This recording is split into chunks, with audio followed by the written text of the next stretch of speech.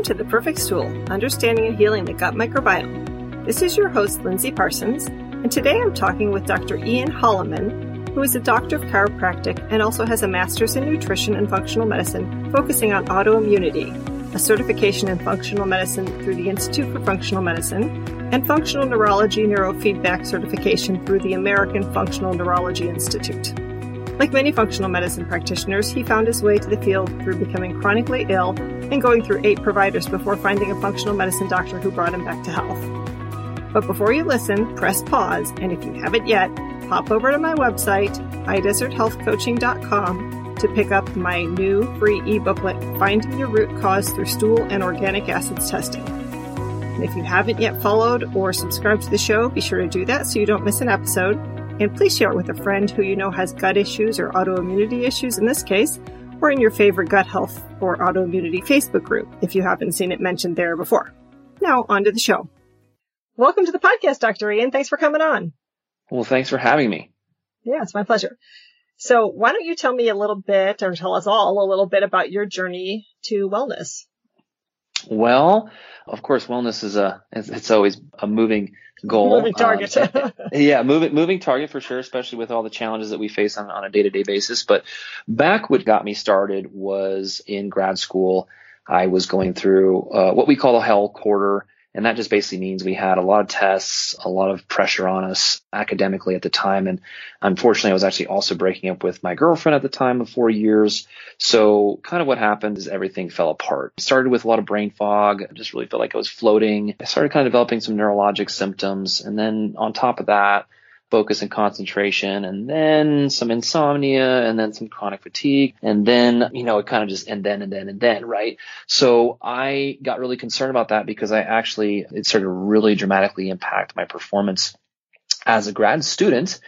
And, I was your typical type A student in front of the class and asking all the annoying questions that those people do.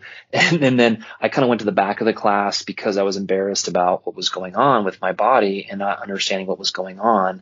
I actually started to do really poorly. So I started going from, practitioner to practitioner.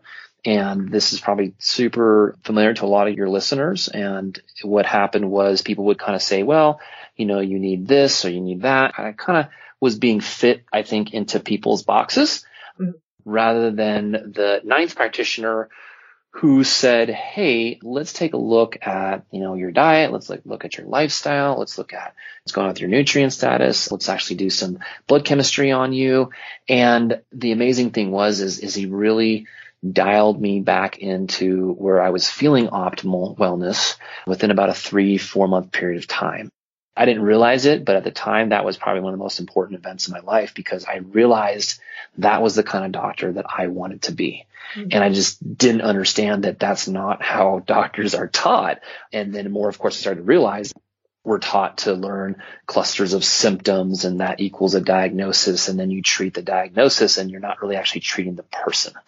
And so that kind of launched me into that functional medicine world of just trying to understand that root cause. And it's really ignored so much. Or, again, we're told you have anxiety, so you need to take an anxiety pill. You have leaky gut, so you need to take a leaky gut formula. But we're not actually asking the question, why? Why, right? And I think I annoy my clients sometimes because I ask that question to them. And many times, they know the answer, but you actually just have to give them enough opportunity to self-reflect on what's actually going on in their life. Yeah, no, I've heard very similar stories from many of my clients of seeing many practitioners. I think I was lucky because I had my autoimmune stuff diagnosed before it really impacted me. I have Hashimoto's and I had an enlarged thyroid and the doctor caught that. So I was sent for an ultrasound, and then they saw the damage from the Hashimoto's on the thyroid. And this was well before my TSH was even far from optimal levels. Right. So you're in that thyroiditis kind of experience and not quite the hypothyroid. And that's, how many millions of people are actually out there dealing with that issue? And of course, many times the doctors aren't listening or they're not doing a physical exam, or maybe your thyroid isn't enlarged, right? So they kind of miss it. Right. The crazy thing is the American Endocrine Society specifically says hey, TSH should be between 1 and 2.5.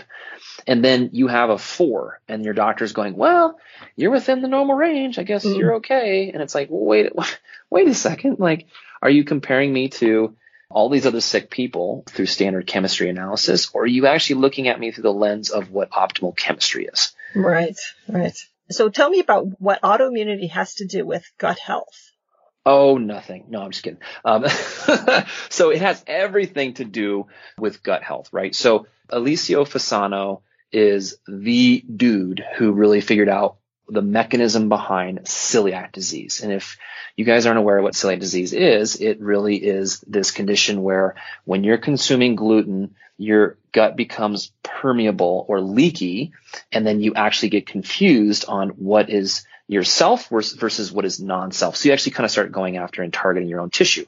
Now, how that relates to this, again, Alessio Fasano guy, was he is kind of now considered the godfather of celiac disease, and he's the one who discovered the mechanism behind what it takes to actually have an autoimmune disorder. And there's 3 things, right? So we've got genes, which, like for me, I have celiac, right? And so there's this HLA DQ2 and 8 gene. Yes, you can test them, but you need a genetic predisposition.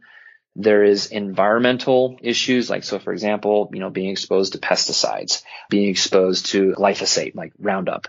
And then there's these triggers, and triggers can be traumatic events in your life, auto accidents after you gave birth, a divorce, something like that. And you put all these 3 things together and it turns on your genes. And all of that is actually occurring in the gut, where then you actually then start to create, again, this leaky gut, or another way to say it is intestinal hyperpermeability. And that's, of course, why so many of us as healthcare practitioners, we try to understand people's symptoms, but we're going to look at the system. And that gut is what 70, 80% of your immune system is in the gut. That's why we kind of make that connection there, and why we want to then look to that as the root cause. Okay. So when you have somebody who has an autoimmune disease and they have no gut symptoms at all, will you still test their gut? 100%. So about 60% of my clients don't have gut symptoms. You do not have to have IBS. You do not have to have colitis or Crohn's. You do not actually have to have a single gut symptom.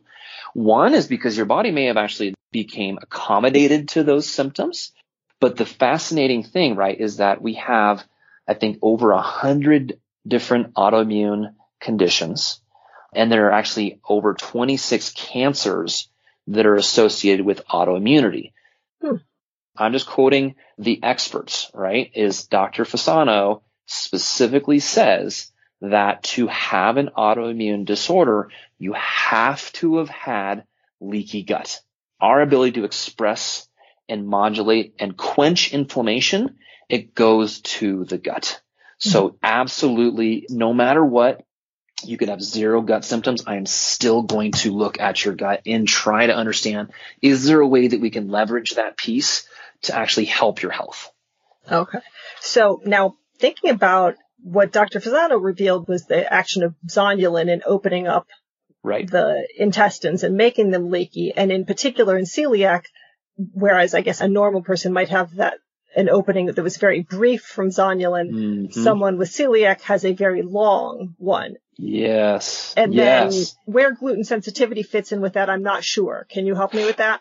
Yeah, absolutely. So basically, if you look at what is commercially available right now, you can do panels that will look at about 6 markers for celiac disease.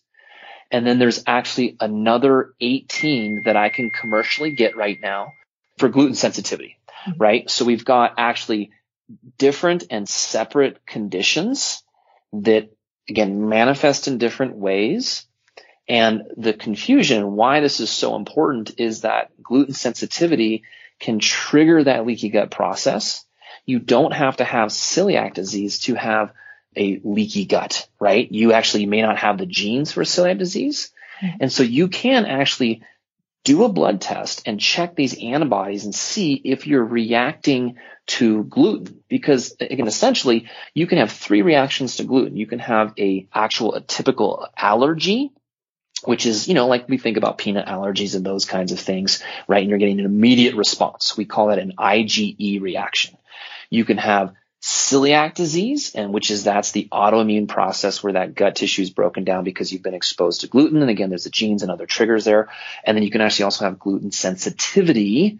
And again, why that's so important is that it is an underlying facet behind so many chronic disorders, and it's very, very commonly not tested. And so then when you go to your doctor and they go, okay, or you say, hey, look, I read this cool thing. It says maybe I have celiac disease. Let's test for it. Your doctor tests it. It's negative because maybe they ran 1 or 2 antibodies for celiac, not the full 6, but usually just maybe 1 or 2. And that's usually tissue transglutaminase antibodies. But if it's negative, they'll say it's okay to eat wheat. And that may 100% absolutely be not the truth. And if you leave that other part out, you get exposed to gluten. You can have inflammation for months with one exposure. So it really is a game changer for people. And it's why so many clients, or just people that, you anecdotally you talk to people, oh yeah, I eliminated gluten and then my life changed. I'm like, well, me too. And so are you talking about the Cyrex arrays that you're using? I use Vibrant Labs. I used to use Cyrex, and they're both really good companies. It kind of just came down to price. And so I tend to use Vibrant more often. And they actually were, I believe, a spinoff of Cyrex. So, these different labs kind of pop up. They're both very good companies. I love them both. I actually, for example, Cyrex, who's headed by Aristo Vojdani, one of the most preeminent immunologists in the world, the panel that I probably do the most with him is something called a gluten cross-reactivity panel. I think it's number 3 if you go onto their website. And so it tests, I believe it's 24 or 26 different foods that cross-react to gluten, meaning if you eat that food, your immune system may be mistaking it as gluten.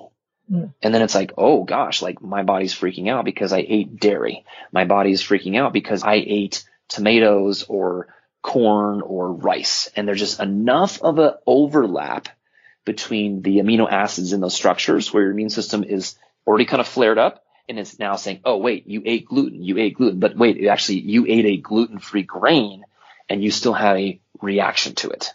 Right. So Vibrant Labs, what's the test then that you run for celiac and gluten sensitivity? Yeah, it is their gluten sensitivity and celiac disease panel is what they call it. Okay. It's a comprehensive test, and it tests 24 different antibodies. So I find that there's often budget constraints. And, this is one of those things where an elimination diet usually does the trick in telling you whether this is a factor. So I'm curious how you think the two compare. Yeah. So, you can test and treat or treat and test, right? And a lot of my mentors basically kind of just said, hey, look, like you're just going to run into these situations where people don't have thousands of dollars to spend. And sometimes you just don't really need to anyways. So you can do it in different ways, right? One, the only caution I give to people is if you really truly are celiac disease or you do actually have autoimmunity, if you're going to go back and re-challenge gluten, just be aware that inflammatory cycle that kicks back up can induce other autoimmune conditions. It really can put you backwards. So I love elimination diets. We do them all the time. But I also say, what is the end result and what kind of condition are we working with? Yeah.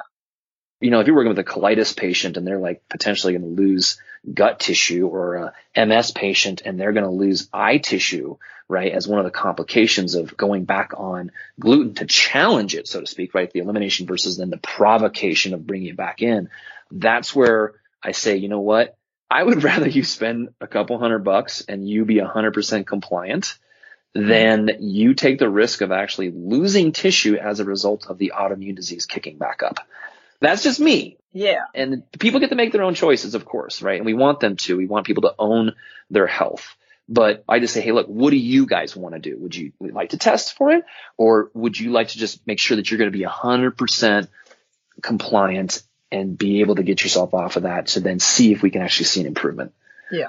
And are they coming to you still eating gluten? Because I find everybody, by the time they find me, like they're eating meat and vegetables and fat. Like that's it for the most part. I get a smattering of people, it's a pretty diverse practice. So I do get the super complex and chronic and people that have been to all these different clients. And then I just have 2 weeks ago, I was working with a colitis patient and I was like, have you ever done a gluten-free diet? And she's like, well, I kind of tried it for a month. And I'm like, okay, so no. And she's like, no, not really. Right. But so to run these tests, they have to be eating gluten, no? That is the truth, right? So the thing is that for you, so typically the standard of care and testing for celiac disease. They have to eat roughly about a piece of toast about 30 days, and then they would actually test. But again, do you really want to, especially if you've already gone gluten-free, Right. do you really want to go back and tempt the devil here that it's worth it? And again, the other thing that I would also stress to the listeners is many times people switch from a gluten-free diet and they bring on those other products which are refined and processed, and they're like, I feel worse on the gluten-free products. And I'm like, well, yes, because you're feeding simple sugar to bacteria, and then they grow and they produce toxins and chemicals and byproducts. And then all of a sudden your inflammation levels go back up and you get the brain fog and the joint pain and the aches and fatigue, and then you're right off again. It's nice to be able to have some of those things once in a while. But the question is, what kind of flexibility does your body have for that? Yeah. So, I mean, I wonder about whether the leaky gut, the origin, maybe that it's different for each individual, but whether the origin is in the SIBOs and the SIFOs, the fungal overgrowth, or in the food sensitivities. Like, so for example, in my case, I went off gluten and dairy and then also went through protocols to clean up SIBO and SIFO. And now my Hashimoto's antibodies are down to normal. Yep. So I think perhaps that the SIBO and the SIFO, from so many rounds of antibiotics were what caused that sensitivity to gluten and dairy. Well, maybe not dairy. Dairy, I'm lactose intolerant, and, I get acid reflux from the casein and all that. But now if I take some enzymes and I eat those foods, I don't see any big reactions that I can discern. Yeah. So I kind of wonder which came first. Well, chicken and egg, right? And I think what happens is almost invariably it's potentially both, but I think for probably a lot of the patients that I've seen, it is, like for example, a common trigger is antibiotic use. People don't realize obviously how much of an asset and how valuable the diversity of our gut microbiome is. When I mean diversity, being like the different amounts of species and kind of healthy order that is essentially taming these inflammatory chemicals and processes, and so that we can also absorb really efficiently. When you knock all that out, well, guess what? The fungus, he's throwing his party hat on because now he has less competition to basically then be fought off by on a regular basis, so that your guys are actually the cock of the walk, and they're actually the ones that are actually have the predominant control in the gut. So when we expose ourselves to those standard American diet foods on a regular basis, we are eroding our immune system. And then eventually at some point, you trigger that leaky gut process. Or what's crazy, like head trauma has been shown to actually significantly cause intestinal permeability within an hour after a traumatic brain injury. So that's something that's not really appreciated. I actually had a speaker on what are they called? Gastroencephalogram or something like that. That's a fascinating issue that is, concussions. A lot of times people develop leaky gut after concussions. They get hormonal disturbances. This whole vicious circle basically starts at that point. But for so much of people out there, they just get used to it. Or again, their doctors are telling them, oh, it's just arthritis, right? Or it's just normal to be 50 and postmenopausal and have an absolutely miserable life. And it's like, I don't know if I actually believe that, because I have lots of my clients who are 100% thriving after they get their food sensitivities handled, after they get the bacteria handled, after they are actually getting their immune system rehabilitated. And that's really important. And I do want to say this before I forget, is that one of the most important things I learned in my master's program from a man named Dr. Alex Vasquez. And he basically said, look, what you're going to find is even after you deal with these triggers, people are still going to have a wound up immune system. Even when you find the gluten, you find the dairy, and you remove the bacteria and the fungus, people are still going to have essentially an immune system that's now conditioned to give the same response. And that's when you really need to employ some therapies to stimulate specific subsets of cells called T regulatory cells. And if you can do that really efficiently, and you get the diet and you get exercise and stress and all these other things in, but if people are still having issues, that's when I really start to go, something kind of got broken there. And we want to actually now use some therapies and strategies to stimulate those cells in the right direction again. And how do you do that? So there are different nutrients out there. That's one of the ways to do it. So I would say probably I can give you 6, maybe 7 different things that I use. One is fibers. So there's different kinds of fibers out there that can do this. Prebiotic-based fibers, inulin. There's something called XOS, so xylo-oligosaccharides. There is a product that's called Sun Fiber, which is a modified guar gum. Sometimes guar gum gives people issues, but this is actually a modified guar gum. It does not seem to cause the same gas and bloating issues as other fibers do. So, but basically, hey, vegetables do this too, right? So do we need to take that a step higher? And then beyond that, vitamin A, D, and K, as far as nutrients, alpha-lipoic acid, green tea, or green tea extract, right? And you can do it as far as like a decaf version. And the other one is actually probiotics. And so really one of the things what probiotics doing and specific strains of probiotics is they're stimulating certain chemicals. The chemical that I'm most interested in this case is called interleukin 10. And there's different kinds of probiotic strains that can stimulate interleukin 10 to then actually stimulate those T regulatory cells.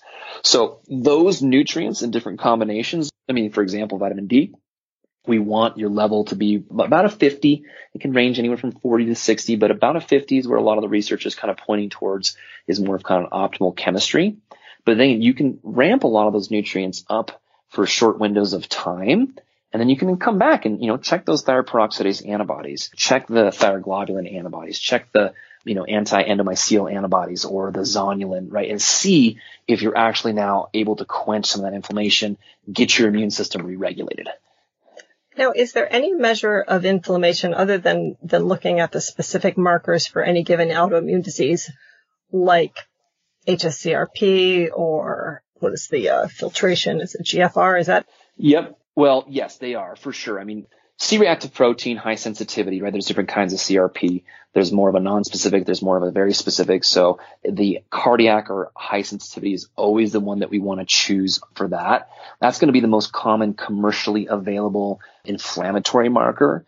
There are other ones out there, something called ESR, erythrocyte sediment. Oh, that's the one I was trying to think of. Yeah. Yeah, there you go. So ESR, it's not really in vogue anymore. It's not used as often. There's a condition called polymyalgia rheumatica, and ESR is kind of appropriate for that.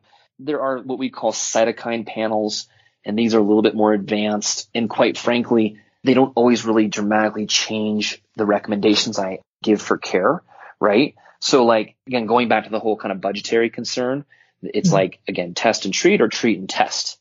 And if I know in general people should be on good nutrient-dense diet, taking the kind of crap out of the diet, if they might need some nutraceuticals for a short period of time, or maybe they need a stool test, maybe that's going to really change the recommendations. That's usually what I'm going to focus on. For inflammatory bowel diseases, I will actually, though, add a marker called calprotectin. And calprotectin is very, very sensitive as it relates to the differential diagnosis or the kind of decision between inflammatory bowel disease or irritable bowel syndrome. So if your calprotectin is really high, we know you have a much higher chance of having like a colitis or a Crohn's, much more serious condition than something like IBS.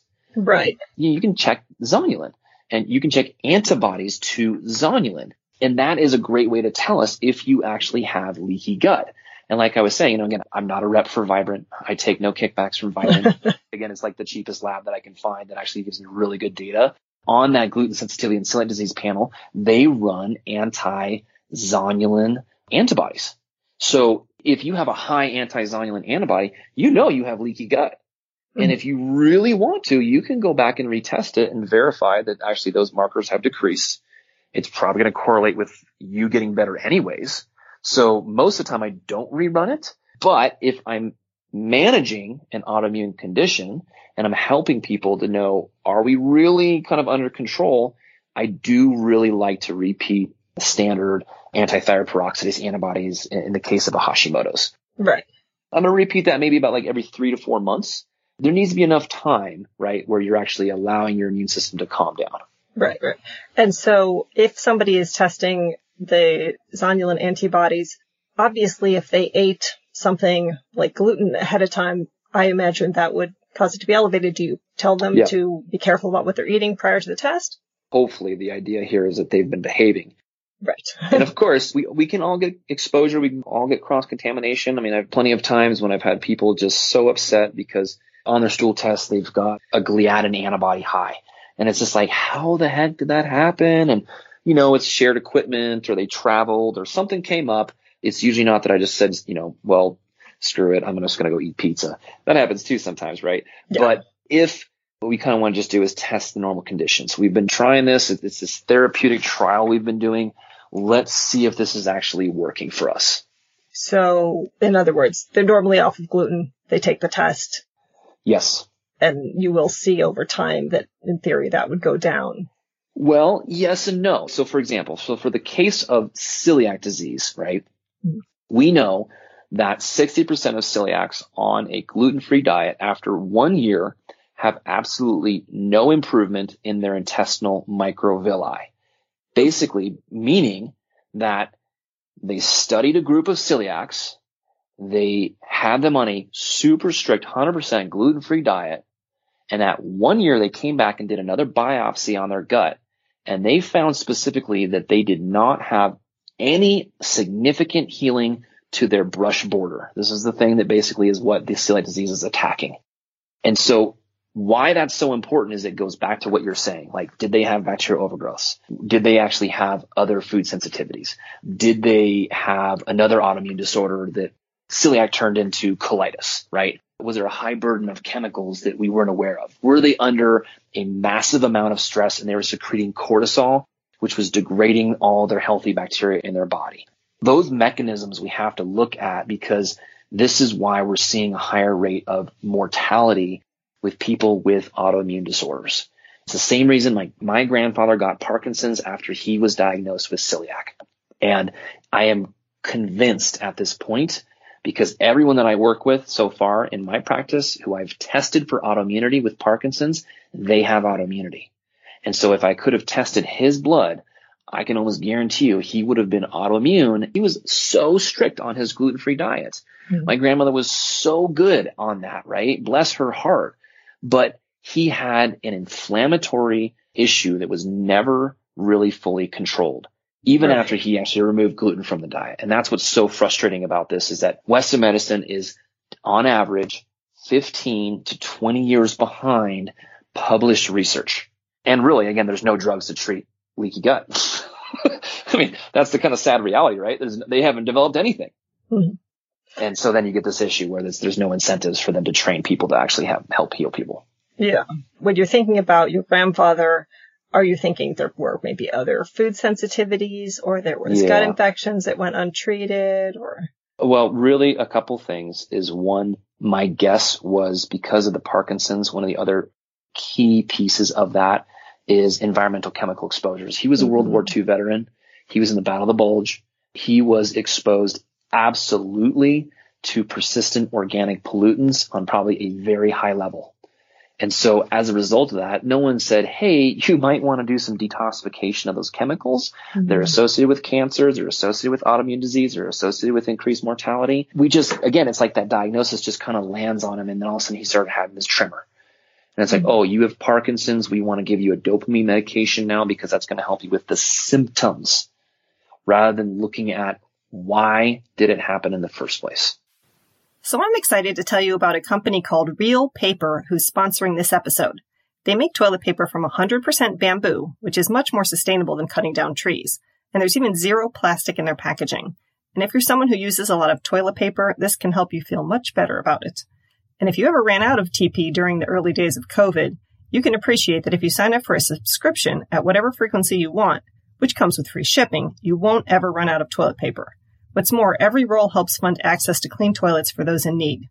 Use my coupon code HDH for 25% off your first subscription order at realpaper.com. That's REEL paper.com. And you can find the link and code in the show notes.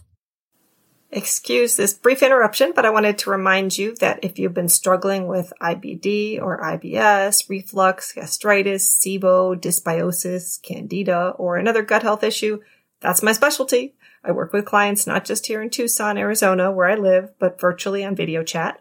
And I offer single appointments as well as 5-session gut health programs for people with tougher issues who will likely require testing and longer-term follow-up, as well as 12-week programs for weight loss or reversing autoimmune disease. So if you think a 5-session or longer course of health coaching might help you meet your health goals, you can set up a free 30-minute breakthrough session with me to talk about what you've been going through and hear what health coaching involves. So you can find the link in the show notes. Now back to the show. I wanted to talk a little bit about anemia with you because we talked a little bit about that, about my own anemia as we prepared for this. So I was first diagnosed with just, your basic iron deficiency anemia around age 16. And there seemed to be a lot of different types of anemia. So you get your iron deficiency, but then later on I was diagnosed with B12 anemia. And then I know there's names like megaloblastic and pernicious anemia. So first let's just go over what is anemia and whether there's some autoimmune roots to anemia. Sure. So one thing that's really important to kind of stop and think about is that there are certain things when they're present, I call them deal breakers. And for me, there's 3 things that are deal breakers. One of them is anemia. Another one is blood sugar handling issues. And a third one would be gut infections, or really actually any infection to a mucosal surface.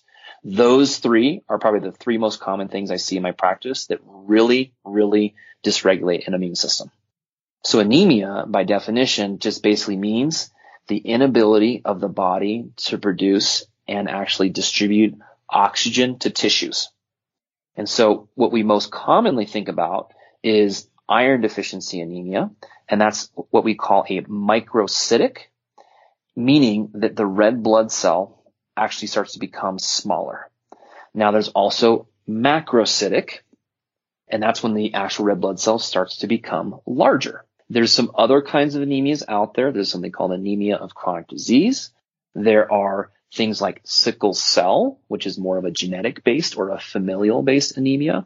So we have kind of different categories and classifications. But anemia in general essentially is going to mean you cannot deliver oxygen to the tissues.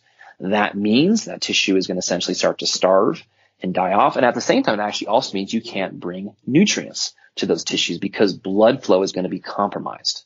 In, again, microcytic anemias, what most commonly is thought to be the root cause is because of lack of iron and as a result of menstruation and heavy menstruation. I actually don't agree with that. I was going to say, I never had heavy menstruation, right? So that always rang kind of false to me. Yeah, no, actually the most common form of microcytic anemia is going to be small intestinal bacterial overgrowth. Because a lot of times people will be like, well, yeah, I'm eating meat and I'm getting iron, but yet they're saying that I actually have an iron deficiency anemia. So clearly the solution here is to have a transfusion. I'm like, no. Clearly the solution here is to look back at your gut and figure out what they're missing, because there's a good chance that the bacteria that are becoming overgrown are actually using your iron preferentially before you get to use it. And then, of course, that then creates a chronic cascade of issues. In menstruating females, this is also very, very common, right? So I always look to that piece. Yes. In fact, actually, the most common cause hormonally, if it is truly a hormonal mechanism, is going to be endometriosis and or fibroids. And so if there's really, truly an estrogen dominant condition causing the growth of this tissue, well, iron can actually feed that tissue, and then it can actually present as an anemia. And so that's where it's like, okay, especially if we start talking about like hormonal symptoms, you really actually need to do a good workup. There needs to be a transvaginal ultrasound. We need to actually see if there's now growth tissues going on in there, because if you give people iron in those conditions, they will actually make their hormonal issues worse. And I speak of that from experience. I have made my clients worse, right? And this is why we call it practice. It's a little sad. People don't really think that's how it works, but I am light years beyond where I was when I first started functional medicine, because I've actually worked with clients now and I've seen that happen. Okay. This is blowing my mind because I had endometriosis and I started taking iron probably around the age in which I was diagnosed with iron deficiency anemia, probably around 16. And then at some point, eventually, when I couldn't become pregnant for a second time, was diagnosed with endometriosis and had surgery for it. There you go. So if you don't give iron, what do you do? If we're bypassing the gut and you actually are doing an iron transfusion, okay, then you will actually then also hopefully not cause nearly the same level of damage. So if it's a critical issue and it's a medical issue, you're going to have to get the iron somehow. I was borderline anemic. I wasn't dying. Right. And most people are not that bad, right? That they don't actually have to go to those kind of heroic extremes and get hospitalized and actually have a transfusion. Majority of people, what's actually happening is they probably had a bacterial overgrowth going on that then actually triggered a hormonal dysregulation. And then now that hormonal dysregulation is actually feeding back into the gut. So to break that cycle, I would actually typically want one, again, nutrient dense diet. I want them potentially consuming foods that have iron in it, but I'm not going to actually go to iron supplementation initially. I'm going to actually use compounds like diindolylmethane or DIM. Mm-hmm. And I'm also going to actually want to use things like broccoli seed extracts or sulforaphanes. Mm-hmm. And that's actually a great way to actually create an estrogen detox. Okay. The other main way to actually detoxify estrogen is going to be through something called methylation. And that requires specific B vitamins. Now, the methylation topic is a whole nother topic. This gets into genetic issues. And the vast majority of people with autoimmunity actually have these genetic issues where they don't methylate, right? DHFR. You got it, right? I got it too. And so what happens is, we're told to take folic acid. Well, actually, folic acid can make us worse because we're not taking the methylated versions, which is 5-MTHF or methylcobalamin. But that is another way that we detoxify estrogens. And then on top of that, the main way that people are actually regulating hormones is through birth control. Well, guess what? That actually creates a bigger burden on the methylation of your B vitamins. So this is why we're seeing side effects with people that are on birth control long term. And they don't really understand it. They're doing it for the right reasons, but unfortunately they're creating a bigger issue by actually doing that. And so again, that just comes back to an education process and figuring out what's going on. But again, just to tie back to what the endometriosis piece is, if it is really at a point where it's grown to a size, some of the natural stuff, actually, there's limitations there. There may actually be surgery required. For me, I'm always going to try to be conservative first. You can actually give people like the whole tin of broccoli seed extract, not broccoli seed extract, but broccoli seed, and in the kind of sprouts version. And so like a whole container of that once a day is actually pretty therapeutic. And then on the DIM side, you can get that actually from cultured cruciferous vegetables. So you're getting your brassicas, and typically it's going to be something like sauerkraut or kimchi. But again, that has a lot of this DIM compound in there. If you hate those things and you can't tolerate them, and it's like, oh my God, that's the death of me if I have to consume this stuff, you can get it in supplementation form as well. And there's plenty of companies out there that carry this stuff. Yeah. No, that's funny. So I was literally just looking at the DIM in the health food store I go to. There you go. Because I was shopping around for something to help with my hot flashes that have stirred up again. Well. And I saw that in that aisle and I thought, And then I saw the sulforaphane and I said, wait a second, I have some of that at home. I'm just go take that. Yes. And I think that would be like first line for me if anyone with hot flashes to deal with that. Do very commonly find hot flashes also can stem from blood sugar handling issues. So I would always ask people, are you getting any fatigue after meals? Are you getting any sugar cravings after meals? Or are you getting any shakiness, irritability, or lightheadedness in between meals? No. And the reason why that's important is because those blood sugar spikes and dips will actually start to spike your catecholamines, adrenaline, norepinephrine. These are stress hormones. And so then all of a sudden that can actually then go to your brain and trigger those hot flashes, especially if those hot flashes are happening at nighttime. That is for me, that's a red flag. So too many catecholamines. Exactly. Okay. So I think I need to back down on the L-tyrosine. Yep. That could be a good idea. Back down on that one. That may be why they restarted. Two of the things that I use very, very frequently and usually pretty successfully would be black cohosh and then also chase tree. And so those two right there, chase tree is progesteronic. So it's actually going to increase progesterone-like activity in the body. And then it's actually also on the black cohosh, it's kind of like an estrogen mimicker.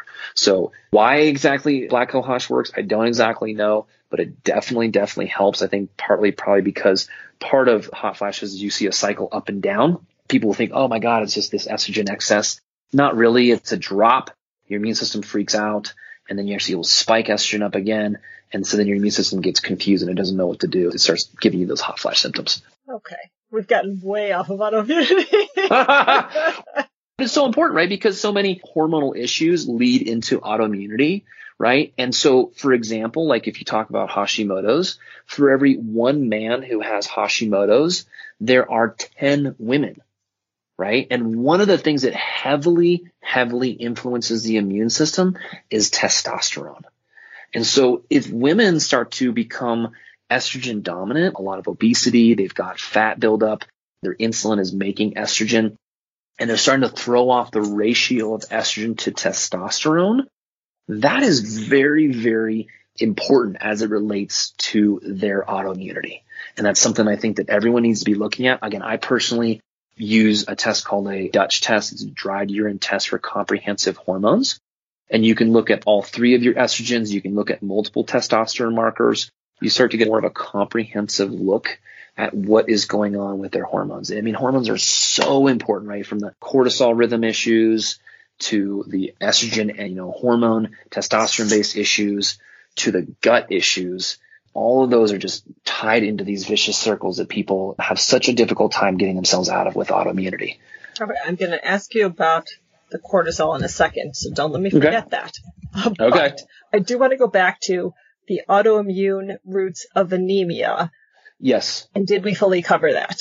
No. So the other big topic is, and really this is, if you really want to start talking about, having the ability to look at labs, you really need to get very good education and training on that because it's a serious condition, right? You need to have a good provider that is going to be able to actually really say, hey, look, it is really this specific anemia. Here's what we're going to do. We're going to come back. We're going to retest. And so, just to make sure that we're improving things. Your life is on the line when you're talking about this kind of stuff. There's serious issues. So the other category was this macrocytic or enlarged red blood cell issues. And so that is going to show on the complete blood count or these CBCs that are run, right? White blood cells, red blood cells. That will show up as a high MCV or a elevated mean cell volume. And why that's important is that your body is making a adjustment because it is essentially meaning that your red blood cells are not replicating at the rate that we need them to. What that basically means is that your cells are enlarging, becoming macrocytic, and that is a good indication that you're probably lacking potentially B12. You could be lacking, again, B9 or folic acid, right? Or again, the activated form of folic acid. And then the other issue that this brings up is that, again, for example, Hashimoto's, about 25% of Hashimoto's patients have a condition called pernicious anemia. And pernicious anemia essentially means that your body is attacking two different kinds of tissues. One is called a parietal cell, which is found in your stomach. And then another tissue is called intrinsic factor. And intrinsic factor helps you absorb B12, right? And this is one of those big buzzwords around energy. And if you have chronic fatigue, and especially if you have autoimmunity, I don't care what kind of autoimmunity it is, I really would want to screen someone for that parietal cell antibody and the intrinsic factor antibody. And if either of those are positive, we know that there's pernicious anemia, which means from a management perspective, you can give someone all the oral B12 you want, and it's not going to work. At that point, that's where an injection is necessary. What about the sublinguals, though? So here's the thing. If you have intrinsic factor antibodies, it's not really going to work. If you have parietal cell antibodies, you can bypass, and you can use a sublingual form. That's the kind of differential between those two. Sometimes it works, sometimes it doesn't. But a lot of times I'll say, hey, you know what? You might want to go get something called a Myers cocktail. It's like a B vitamin infusion. You may want to get a prescription actually for a B12 shot. My only caution with that for people, because again, people get excited about this stuff. They're like, okay, I'm going out, I'm going to do this stuff, and it's going to be great. I would highly recommend that you don't use cyanocobalamin.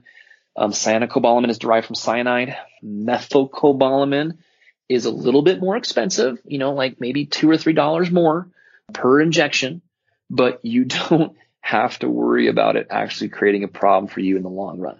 Yeah. So when they discovered my B12 anemia, it's funny. I had one shot at the beginning because I was down in the hundreds. It's a wonder I even had any feeling at the end of my hands, but I was beginning to have some signs. Yes.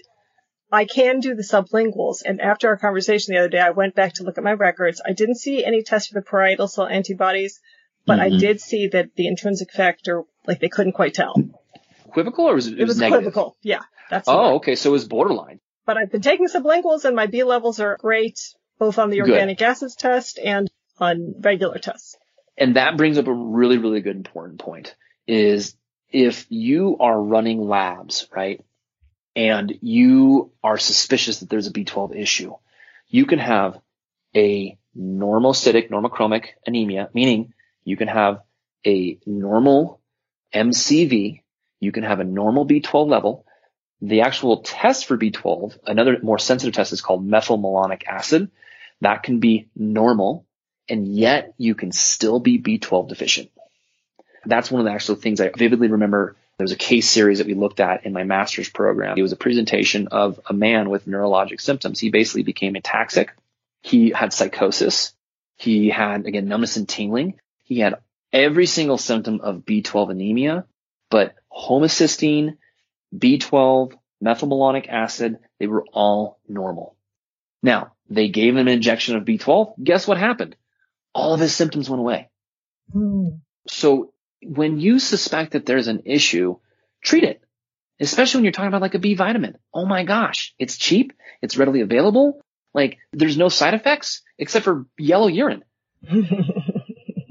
That's it. Right.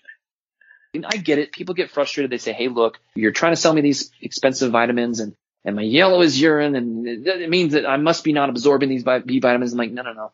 That's not what's happening. It's a normal biochemical reaction to see that yellow urine. It's pretty standard when you take any B vitamin complex that you're going to see that. But what, again, is so important is that people go through this workup process and they go to these specialists and they can't find anything. And then many, many times they're told, oh, it must be psychosomatic. It must be in your head. You must be crazy. And it's like, you know what? Maybe you're crazy, but the reality is they're not giving you a very good explanation of why you're having these issues. So I just want to tell those people, don't give up hope. Find someone that has more tools in their tool chest to actually help you figure out what your root cause is and get you back on track. Yeah. Okay. So cortisol. So I hear different things going on in the functional medicine community, right? I hear some people saying the whole adrenal fatigue thing doesn't exist. There's no scientific backing to this. And when we do stuff with we test the adrenals, we did stuff with the cortisol, the pregnenolone, the DHEA, nothing happened. And then I hear other people who still are clinging to this, like this is a basic thing in their protocols. What's your take on it all? So I would have to say that there is scant research on something called adrenal fatigue. What I would say is there is absolutely a condition called chronic fatigue syndrome, or it's also called myalgic encephalitis.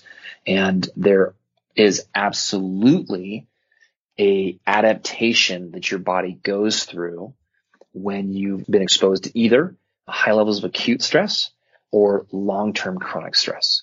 So our body has a natural mechanism by which it actually switches cortisol production into cortisone. And that is done explicitly to save our tissue. So what very, very commonly happens is as a result of another root cause trigger, it's being overlooked usually, right? An absorption issue, leaky gut, they've got a brain issue going on, they've got chronic stress, there's issues with their spouse, there's something going on again that's usually not being addressed. A gut infection would be another thing that would actually require a lot of cortisol to manage. Your body starts to kind of turn the faucet down. And now all of a sudden your cortisol levels do drop. We'd classically, right, even when I was trained back in the day, adrenal fatigue.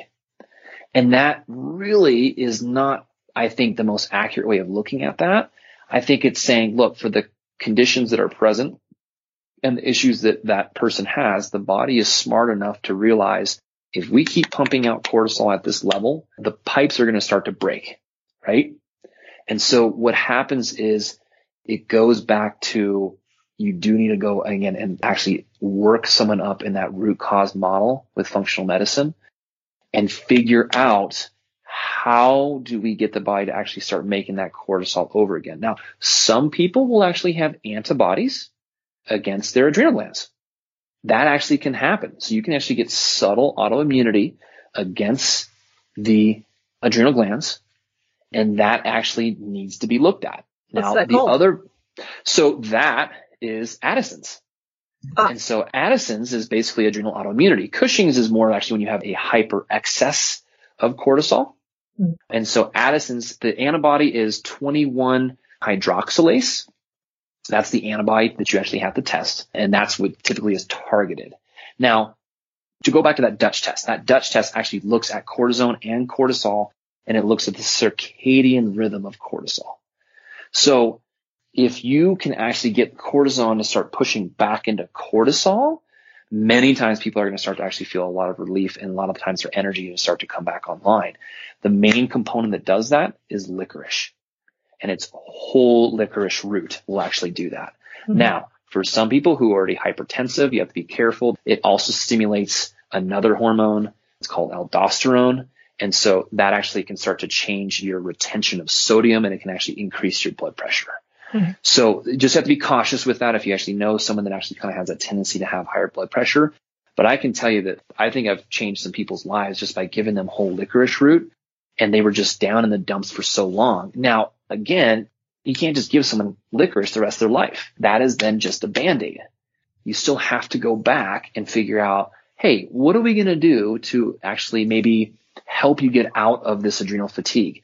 That, unfortunately, one of the actually ways that I've done that for people, and I say unfortunately because people hate it, is high intensity interval training. And not P90X, not CrossFit, like you're just going to jump into 60 minutes of CrossFit, or you're just going to jump into the insanity workout. But what I mean is that there is something called the cortisol response, or the cortisol response system, and it's a neurologic mechanism by which right after you wake up, within 1 hour, your cortisol will double. That actually comes from the hypothalamus, actually also the hippocampus. And so those two areas in the brain are actually getting your adrenal glands up and going to actually secrete the cortisol so that you can get up and move, and you can go chase whatever you need to go chase to get your calories. Okay. So one of the ways to actually help improve and re-regulate that is that within 30 minutes of waking up, you do high intensity interval training. I've had so many clients who said, oh my gosh, this is great. I really do feel this way. Now, again, the caveat is if a little is good, a lot isn't better. Yeah, is sometimes a disaster. I mean, look, our clients are 40s, 50s, 60s. They're not 21 anymore. They're not spring chickens. They're not going to just bounce back if they, pull a hamstring. So we got to be gentle and easy in how we actually introduce this. I mean, I really do get some consistent results from people that are actually able to 3 to 4 times a week, 4 to 5 times a week, actually integrate that in, and you start really slow and low, and then you build up. You actually just, see what your tolerance is and what you can handle, and then you kind of go from there. Put in the licorice with that. If you're, again, combining a good anti-inflammatory kind of Paleo-Mediterranean diet, if you're addressing other root cause issues. I mean, this is the stuff that I've been doing for 12 years that other people just never figured out. They've been to all these other practitioners. This is what really is why we show up on a regular basis. Yes, okay, money can be great as a doctor, but honestly, I think there's a perception that we're gazillionaires, and it's really not the truth. Not the natural doctors. Yeah, not so much, right? Yeah, you start talking about orthopedic surgeons and, neurologists and people that are, they're going to be billing crazy amounts. And then maybe the David Jockers and the David Perlmutters and stuff. Yeah, 100%. Those people, and God bless them. We need all those people, right? The reality is that we're in the trenches and we're working with people on a daily basis. And the gift that we get on a regular basis is thank you. It's the gratitude, right? Absolutely. It's the fact that you can actually give people hope, like I call it vitamin H, but you can give people hope on a regular basis that, you know what, maybe if we give this one more shot, this really actually can turn things around. Yeah. Okay. Now, that would have been the perfect moment to go, you know what, that's a great note to end on, except I still feel like there's something in the autoimmune gut stuff maybe that we haven't talked about. Okay. Probably not something small. Oh man, there's so much to actually really talk about. Keep in mind, I've already had individual shows on almost every topic that relates to the gut, so you could probably just throw out some things. I think one of the best tips that I can actually give people is that blood sugar stability is actually gut stability. And the reason why I say that is that if you are straying from what actually a good diet is and you're actually creating a blood sugar handling issue, let's say that we start seeing some pre-diabetic issues or some hypoglycemic problems, you actually will start to create more problems for your gut as a result of, one, the foods that you're actually consuming that are creating the blood sugar handling issues, right, are going to be stressful to your gut. But also then as you start to change hormones like cortisol, you actually start to change the actual healthy versus unhealthy, the bacterial load. And so if you are having to, put out inflammation because you're eating pro-inflammatory foods, cookies and pastas and pastries and even gluten-free, all these wonderful things that are out there, you actually will start to recruit more cortisol. It actually starts to degrade the, again, diversity of bacteria in your gut, which creates more stress, more inflammation, and it creates more vicious circles. So for me, what I do personally is I have a protein and fat rich breakfast every morning. And I do that because, one, it stabilizes my blood sugar. My cortisol stays stable. I don't get energy crashes in the afternoon. And then as I then go through the day, I'm going to actually then bring in more vegetable content. I will do some more protein in there, but much more of the carbohydrates that I consume. And I'm a super high energy guy. I play soccer. I do CrossFit. I'm putting a lot of calories out on a regular basis. And I'm still going to use vegetables as my carbohydrates, yams, potatoes, squash, those kinds of things, because they're clean, they're green, and I know that they work for my chemistry. So I think if we can, again, go back to the basics of good fat protein in the morning, good carbohydrates in the afternoon, evening, again, it doesn't have to all be carbohydrates. We get good fats in there as well, olive oil, good coconut oils, those kinds of things. That goes a long way when you actually look at what a long-term diet can be or should be. Okay. Well, then I guess with that, we will wrap it up. And I really appreciate you coming on and sharing all this information. This was awesome and detailed. And, it's like my own personal health appointment because I get to dig into all my health stuff. So that was great. That's great. Where can folks find you? The website is www.drautoimmune.com. And I would just encourage people to go there. We're on social media channels. You can go to Facebook and you can check us out. Send me all those links and I'll share them in the show notes. Perfect. I will do it. Awesome. Well, thank you so much. All right. Appreciate it. Wow. I love talking to practitioners like Dr. Holloman who really understand science. Sorry, that was a good bit inside baseball, but I geek out on this stuff. So if you appreciate the free info that I give you in the show, there are some painless ways to support the show. First, you can buy high-quality vetted supplements in my online Fullscript or Wellevate dispensaries. So there's a link in the show notes if you want to sign up for an account there. Do compare prices if you find the same supplements elsewhere. And I also wanted to let you know that I've been transcribing the shows, and I've been putting that out in blog format about a week after the podcast comes out. So I send out a newsletter with links to that. And if you want to get that newsletter in your inbox, visit my website, highdeserthealthcoaching.com, and you'll get a pop-up box soon after arriving to the website that will allow you to subscribe, or you can visit the newsletter page under the heading Podcast, Blog, and Videos. And I also have an affiliate account at iHerb if you're buying supplements online. So if you follow the link from my recommended supplements page or in the show notes, you'll get 5% off and I'll get a percentage. And you can also connect with me by joining my Gut Healing Facebook group if you want to ask a question about gut health or suggest a topic or guest for the show. And you can also follow me on Facebook or find me on Instagram, Twitter, or Pinterest, and all those links are in the show notes. So thanks for listening, and here's wishing you all the perfect stool.